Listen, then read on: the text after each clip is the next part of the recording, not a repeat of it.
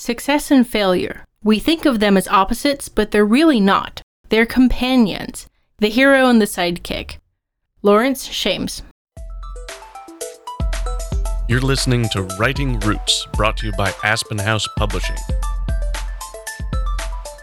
Welcome to Writing Roots. I'm Lee Hull. And I'm Lee Esses. The topic we are going to talk about today was a request from one of our friends on our Discord channel. If you want to join us over there, head to our website. We have it linked in the upper bar, the invitation, so you can join. But the question was about failing successfully. So we wanted to talk about successes, about failures, and how, like our quote said, they are not opposites, but you can fail in a successful way. Every episode we've had so far this month has been on a particular role that a character plays in a story. This bonus episode applies to all of your characters. Your sidekick can fail. Your villain's chorus can succeed. What we're talking about today even applies to your main character, your hero.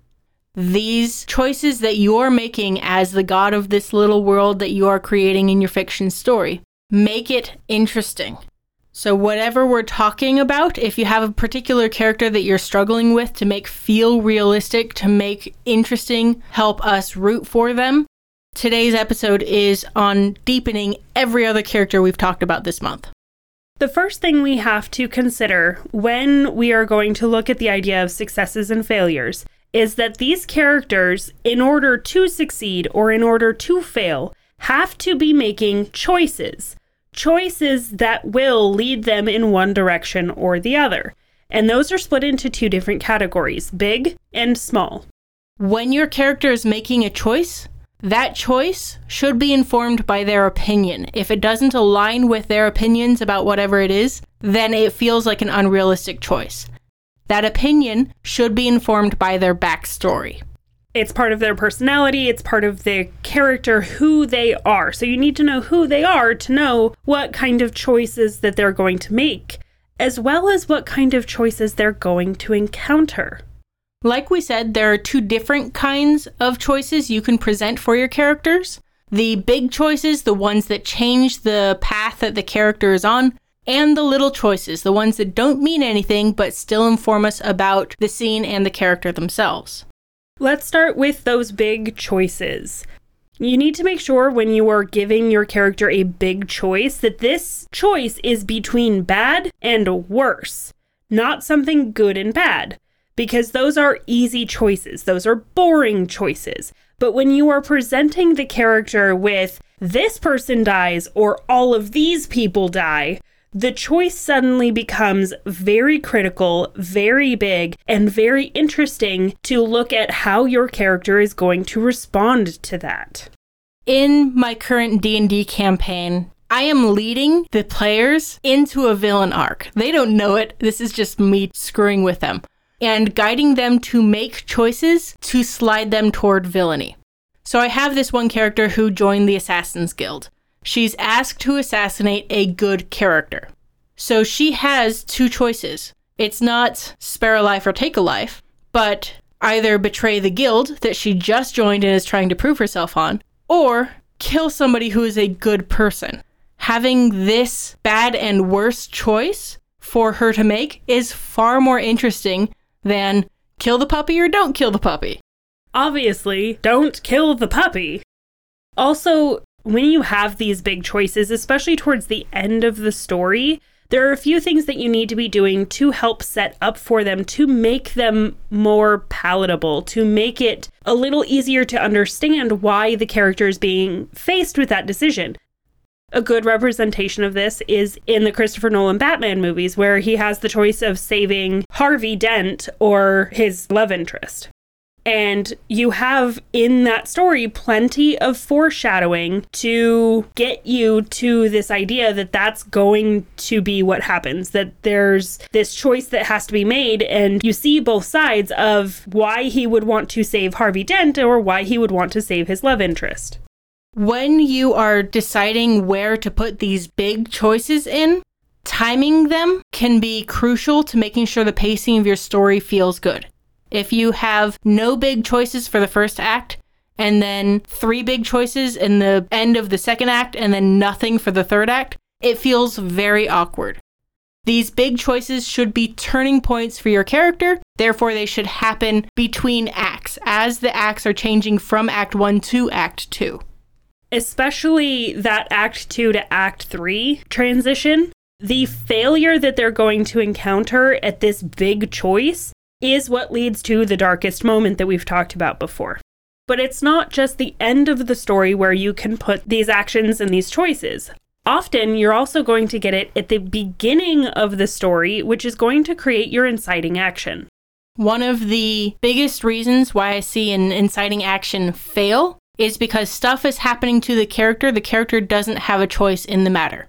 If the character is making a choice and it's the wrong choice, then you can set up for the success of the end to be so much more powerful.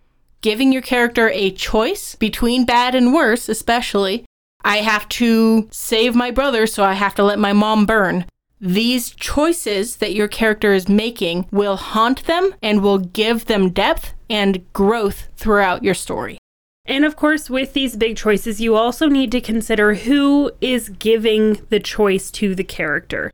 Is the villain presenting the choice, or is the main character, the hero, giving the choice to themselves?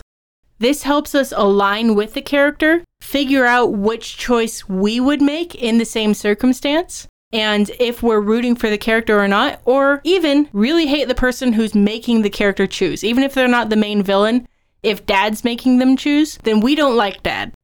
Not all of the choices your characters face will be big choices. There are often going to be small ones that make little tweaks to the direction of the story along the way.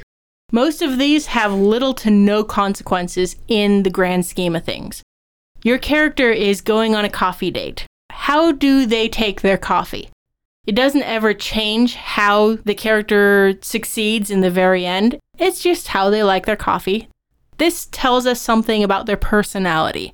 These are the choices that you should be interspersing throughout the big choices. All of those little moments where a big choice doesn't make sense, but we still want to learn more about the character, little choices of no consequence will help us like the character.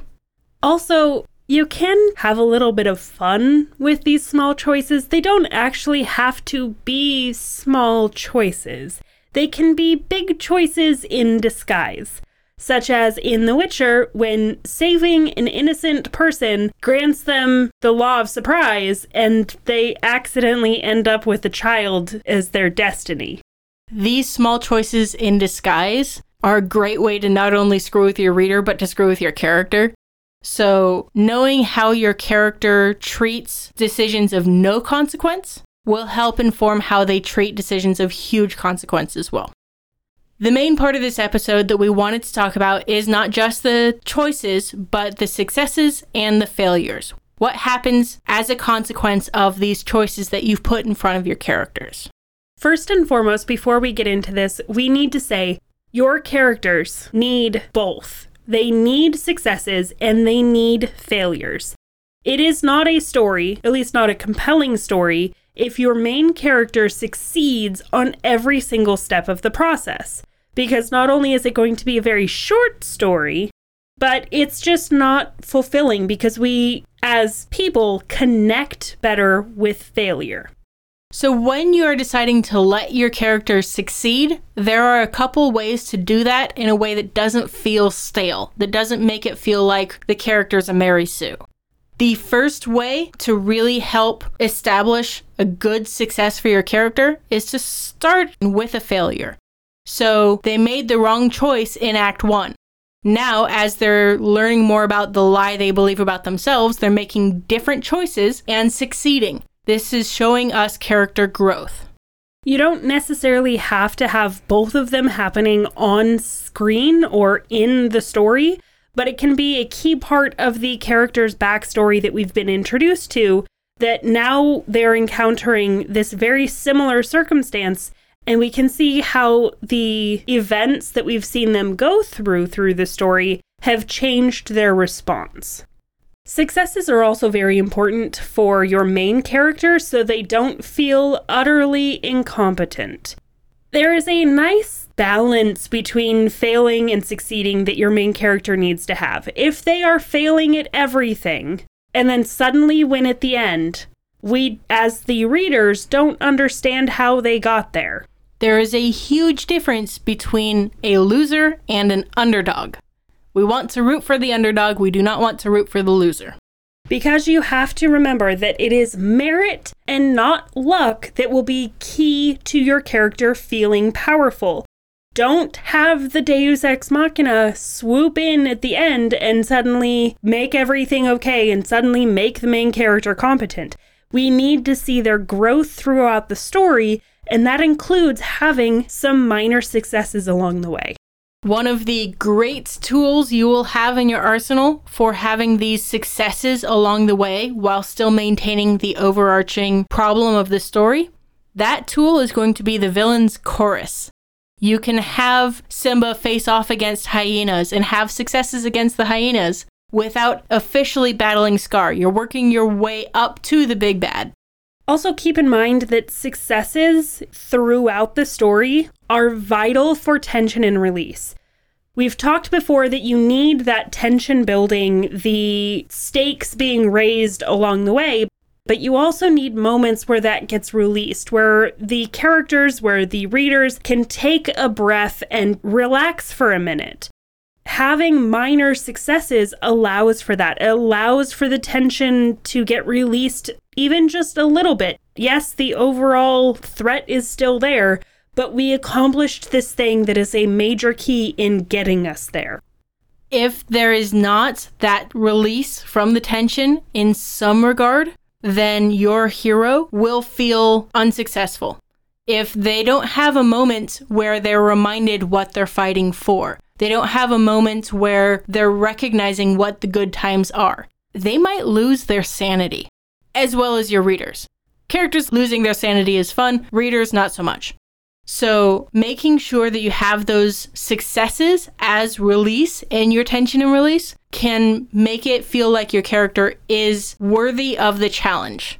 Another great way to have that tension and release, to make sure that your readers are aligned with your hero, is to give them humor. This is not a success in the grand overarching scheme of things. This is not a big choice. This is a little choice. But those little moments of humor can be super powerful in ensuring your readers continue to be on the same side as your hero. But of course, you can't let everything be a success. You have to have more trials. Those trials are going to get more difficult. They are going to fail along the way. And you need to let that happen.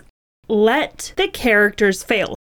To go along with this idea, keep in mind that sometimes your successes are going to be failures. So it appears like they succeeded, but in actuality, that success is actually not helping them with their end goal. They achieved something they thought was going to help, and it turns out it helps the villain more. There is always that opportunity to introduce the yes, but. Yes, we did this thing, but there are other things that went wrong because of it. And that leads us really well into the failures for your characters. Those failures are vital in humanizing your characters. If you have been told that your character feels a little bit like a Mary Sue, then they aren't failing enough. And these failures for the character are successes for you as an author. This is when your audience starts cheering for your character, when they start feeling for the character, when they recognize that this is human, they're the underdog, but we can still root for them. Now let's get into how to carry out those failures. The first thing to consider, to really think about when you are looking at in what ways you want your character to fail, is the lie that they believe about themselves. However they fail should be a reflection of that. It should be a confirmation of that lie. So your character believes that their only purpose in life is to have a valiant death. Then they charge into battle, recklessly, they Leroy Jenkins this thing, and one of their friends gets killed. The lie directly informs how the failure took place. If they had been more careful, if they had valued life more, it would have had a different outcome. I think that idea specifically is very well represented in the Stormlight Archives with Kaladin, where he believes absolutely that he is cursed, that the Stormfather, that whatever gods exist have cursed him to survive when all of his friends die, when everybody else around him dies, and he is the reason all of these people die. And we see it confirmed over and over and over again, these people around him dying. But what he doesn't see is how they would have died anyway. But because of him, they lived a little longer. Because of his abilities, he's actually been blessed. That's why he's survived. And that's why the people around him get better opportunities than they would have had in any other case. But he so firmly believes this lie that he cannot see anything but failures, but death and him being the reason why. Another great purpose for making your character fail is to show just how powerful this villain is. The character gets captured while on a scouting mission. This is a failure, and not necessarily because of what the character has done. Yes, there should be, in parts, some mistake that they made that they can learn from. But the villain is really good at what they do also. Anyone else wouldn't have noticed the twig snapping. But like you mentioned, it is not just the villain's power that leads to these particular failures. Yes, that is a big part of it. You want to make sure that your villain appears to be powerful, but you don't want your main character to feel untouchable or perfect. So you don't want to represent it as this character did nothing wrong. It was just bad luck that they got caught. So you want these characters to have failures, and that helps guarantee against the character feeling like a Mary Sue or this perfect untouchable character that was very common in 2010's urban fantasy. I recently read a book where it was very clearly a Gary Stu, and the biggest indicator of that for me was he was not responsible for his failings. The villain was just too powerful, he hadn't leveled up enough, so it's not his fault. Let the failures be the hero's fault. Then we can root for them. If they're not, we can't. And the reason it needs to be their fault is because that is how the characters learn. If they are not learning, then they are not growing. And we talked about at the beginning, growth is essential. So, general rule of thumb, in the first half of the story is happening to your main character. They're swept up in the tide of things. They didn't have a choice in the fact that they were divergent or whatever. Stuff is happening to your character. In the second half of the story, the character is happening to stuff. They are making choices, they are standing their ground, they are doing things and learning from the first half of the story. And there are going to be a lot of failures along the way, especially in Act 2 as they are starting to take control of their story, but not quite powerfully enough to achieve what they need to in the end. And they escape by the skin of their teeth. This, again, ties into that lie that your main character believes about themselves. So, in the first half of the story, they are safe and comfortable in that lie. When they start to doubt it, and then stuff happens, failures happen, it's proving that lie correct in your hero's mind. So it's making that lie more powerful so that when they break out of it at the very end, we can be rooting for them. And keep in mind, like the bad luck, like the idea that your villain can't be the all-powerful one, coincidences cannot get your character out of trouble. They get your characters into trouble. So if you need coincidence to get them out, either rewrite and foreshadow it or give it a yes but. So I'm going to use my D&D campaign again. If the characters were supposed to run away from this encounter, they're all new D&D players, they're like, we can take them, they were trusting me way too much.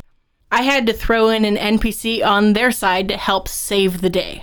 Now, the NPC is going to ask them to fulfill this life debt and do a favor for them. This is the cost of saving the day and not all dying from these monsters that they were not powerful enough to encounter. Also keep in mind that it's not just your main characters that are going to fail. It is going to be your mentor. They're fallible, believe it or not. The sidekick is going to mess some things up. Maybe they forget some key element that they needed to bring, and now their plan won't work. The love interest is going to get captured and need rescued. Please don't. But it's a possibility. This is my problem with the Clone Wars that I'm watching. Padme gets captured all the time. And that is her only role in this first season or second season, whatever season I am on of the Clone Wars. Her role is to be the damsel in distress that gets captured. And it's so annoying. And having these failures with your other characters, not just your hero, not only gives them company, but also gives you conflict for your story. The mentor made a mistake. He was supposed to be my teacher. How could he possibly do this? How can I trust him as a teacher now? There is conflict between the characters because of failures, not because of successes. This also opens up the opportunity that when you have more than one character experiencing failures, that they get to talk about it with each other. It can be a reputation thing where character B and C talk about A, or it can be that argument between them where they are talking about the what went wrong kind of conversation. When we were working at the local news station, after every broadcast, we would get together and have a conversation about what worked, what chances we took, and what didn't work, and how we can prevent that from happening again. As the leader of these conversations, I did a lot of once is a coincidence, twice is a pattern. So I don't mind someone making a mistake the first time. The second time is when I'm like, okay, we need to address this. We need to change something. These meetings were called post-mortem, where we would talk about how to do it better next time. This happens if your hero is part of making a plan for the final event, so we can know this is what the plan is supposed to be. Then when the sidekick doesn't show up on cue, we know that's a mistake. We know that's not how they were hoping things to fall out. So if you've kind of decided what sort of choices that you want to throw in front of your characters, you need to decide when. You need to have the opportunity to present your character with these big choices, with the small choices disguised as big ones disguised as small ones, whatever variety you want to throw in there. It is your job to put these challenges in front of the characters. And therefore letting them succeed or fail based on these opportunities that you are providing. So if you are a plotter, you can strategically place when these are going to happen. So you know they're going to fail when I give them this opportunity. They're going to succeed when I give them this. You can pace the tension and release really well as a plotter in order to keep the reader engaged and rooting for your character from front to back. As a pantser, you don't necessarily have to know if they're going to succeed or not, but you do need to have an idea of how your fleshed out characters will perform. That when you give them these choices, let them act according to how they would act and see what happens. Give the hero a chance to be the hero and suffer the realistic consequences of whatever choice it is that they make. As the author, if you are not giving your hero opportunities to succeed or to fail, then they are not interesting characters. The reader can't be rooting for the character to make this choice instead of that one. This can make for a very flat story. Every chance you get as an author should be a choice for your characters and letting them succeed or fail. Because we, as the audience, don't want it to be all one side or the other. If we can predict it consciously, it is not fun. If we know every time they face a challenge they're going to win, it's not fun. But we want to have hints and tips along the way. We can see this character and how they've been built and how they've answered questions before, answered choices, and get an idea of how they're going to respond and how maybe it's not going to work out so well because this character is way too brash to be dealing with this situation. So your reader should be subconsciously guessing and should be supplied with enough ingredients to make that pizza. So they have enough clues to guess who the murderer is. And when the hero accuses the person you think is the murderer also, then you can be rooting for them and they'll bring up points that your reader may not have thought of and vice versa. Or when they accuse somebody else, you can be like, no, that's the wrong person. You're engaged emotionally, and that is the goal. You never want your reader to be saying, let me guess, blah, blah, blah is going to happen, because that is not an entertaining read. Your reader is not rooting for your character. The reader is slogging through your book. Next month, we are going to be talking a lot more about which challenges happen when, how to pace your story so your readers are rooting for the characters the whole way. We are going to get into that third pillar of storytelling, which is plot. Hopefully, our conversation today helped answer some questions for you, helped give you an idea of what sort of things need to happen for your character during the story and why, so that when you write your characters, you can write selfishly. If you have a question or comment for our hosts or a topic you'd like us to cover, send us an email at writingroots@aspenhousepublishing.com or find us on Facebook by searching for Aspen House Publishing.